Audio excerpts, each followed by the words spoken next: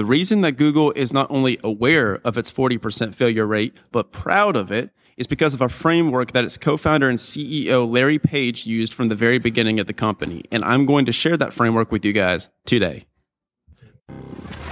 Welcome to the Action Academy podcast. Stand back while I celebrate freedom. The show where we help you achieve financial independence with the mindsets, methods, and actionable steps from guests who've already earned their freedom. The flags of freedom fly.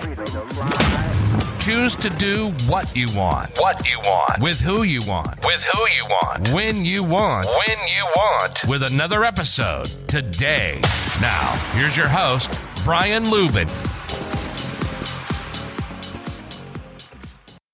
Welcome back to another episode of the Action Academy podcast. I'm your host, as always, Brian Lubin, bringing you the mindsets, the methods, and the actionable steps for you to earn freedom in your life and business today.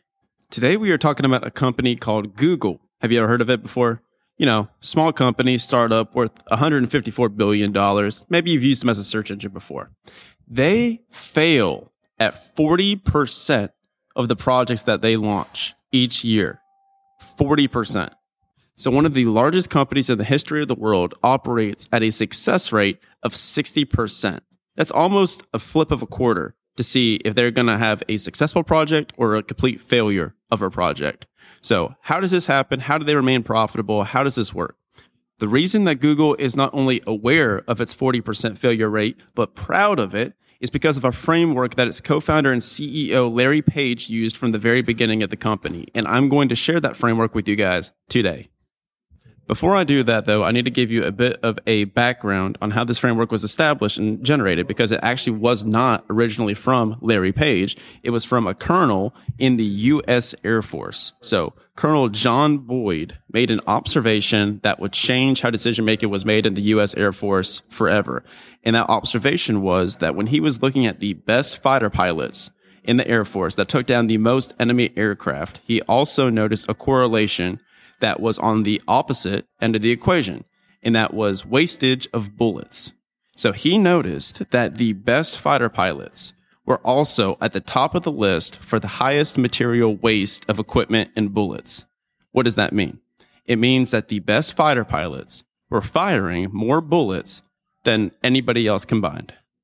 So Colonel John Boyd writes up this report, and the thesis statement of this report was, "My top pilots fired more but took down more enemy aircraft." And that is how the framework of the OODA loop became the new core framework of the United States Air Force, and later would be adopted by Larry Page to use at Google to become one of the top companies in the history of the world. So, Brian, what is the OODA loop? The OODA loop is spelled OODA, and that stands for observe, orient, decide, and act.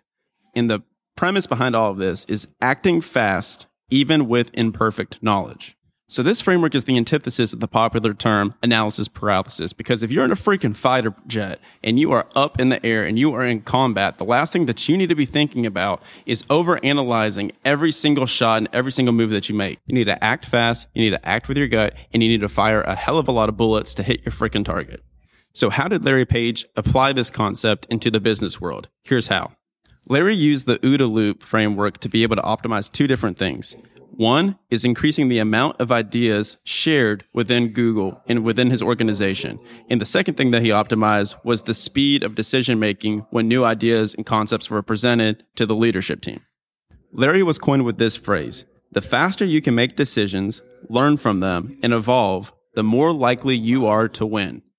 So to wrap it all up and to circle back to the original Air Force analogy, Larry allowed Google to start firing more bullets. He made it easier for all employees at all levels to present new ideas and execute on them immediately from the top line leadership. So what this means was there were a lot of new projects that are launched every single year, and 40% of them are just simply going to fail. They're not going to be good targets. They're not going to be good projects.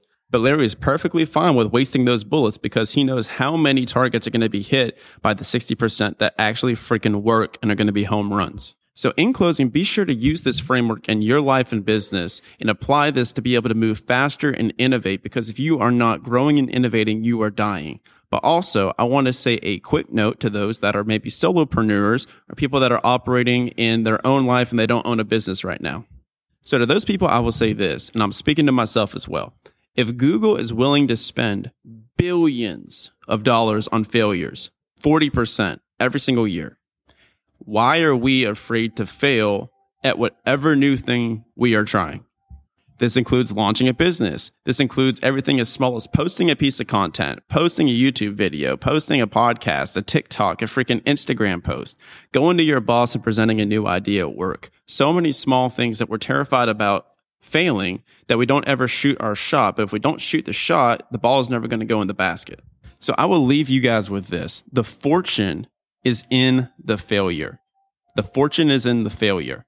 Fail fast, fail forward, learn from it, and remember this quote at the very end. A failure is only a failure if you don't learn. If you learn from the failure, then it was never ever a failure in the first place. It was simply just a lesson. And guys, I am taking my own medicine with this as well because I am petrified of failure. So the more that I post these podcasts, just know that I'm not talking to you from a mountaintop. I'm talking to you as the guy that is strapped up next to you, climbing Mount Everest alongside you guys. So I will leave you with that. If you have not gone back and listened to Ben Call's episode on Tuesday, it was phenomenal. The guy is real, he's raw, and he's just a dude that was a football coach that made it. And he has so much detailed financial information to give to you guys to be able to build a portfolio and go out and act on it right now. We have a great episode coming to you on Thursday and, of course, Friday because we give you fire episodes every single day of the week. So if you have not subscribed yet, go in the top right corner and hit that button. Hope you guys enjoyed, and as always, talk to you tomorrow.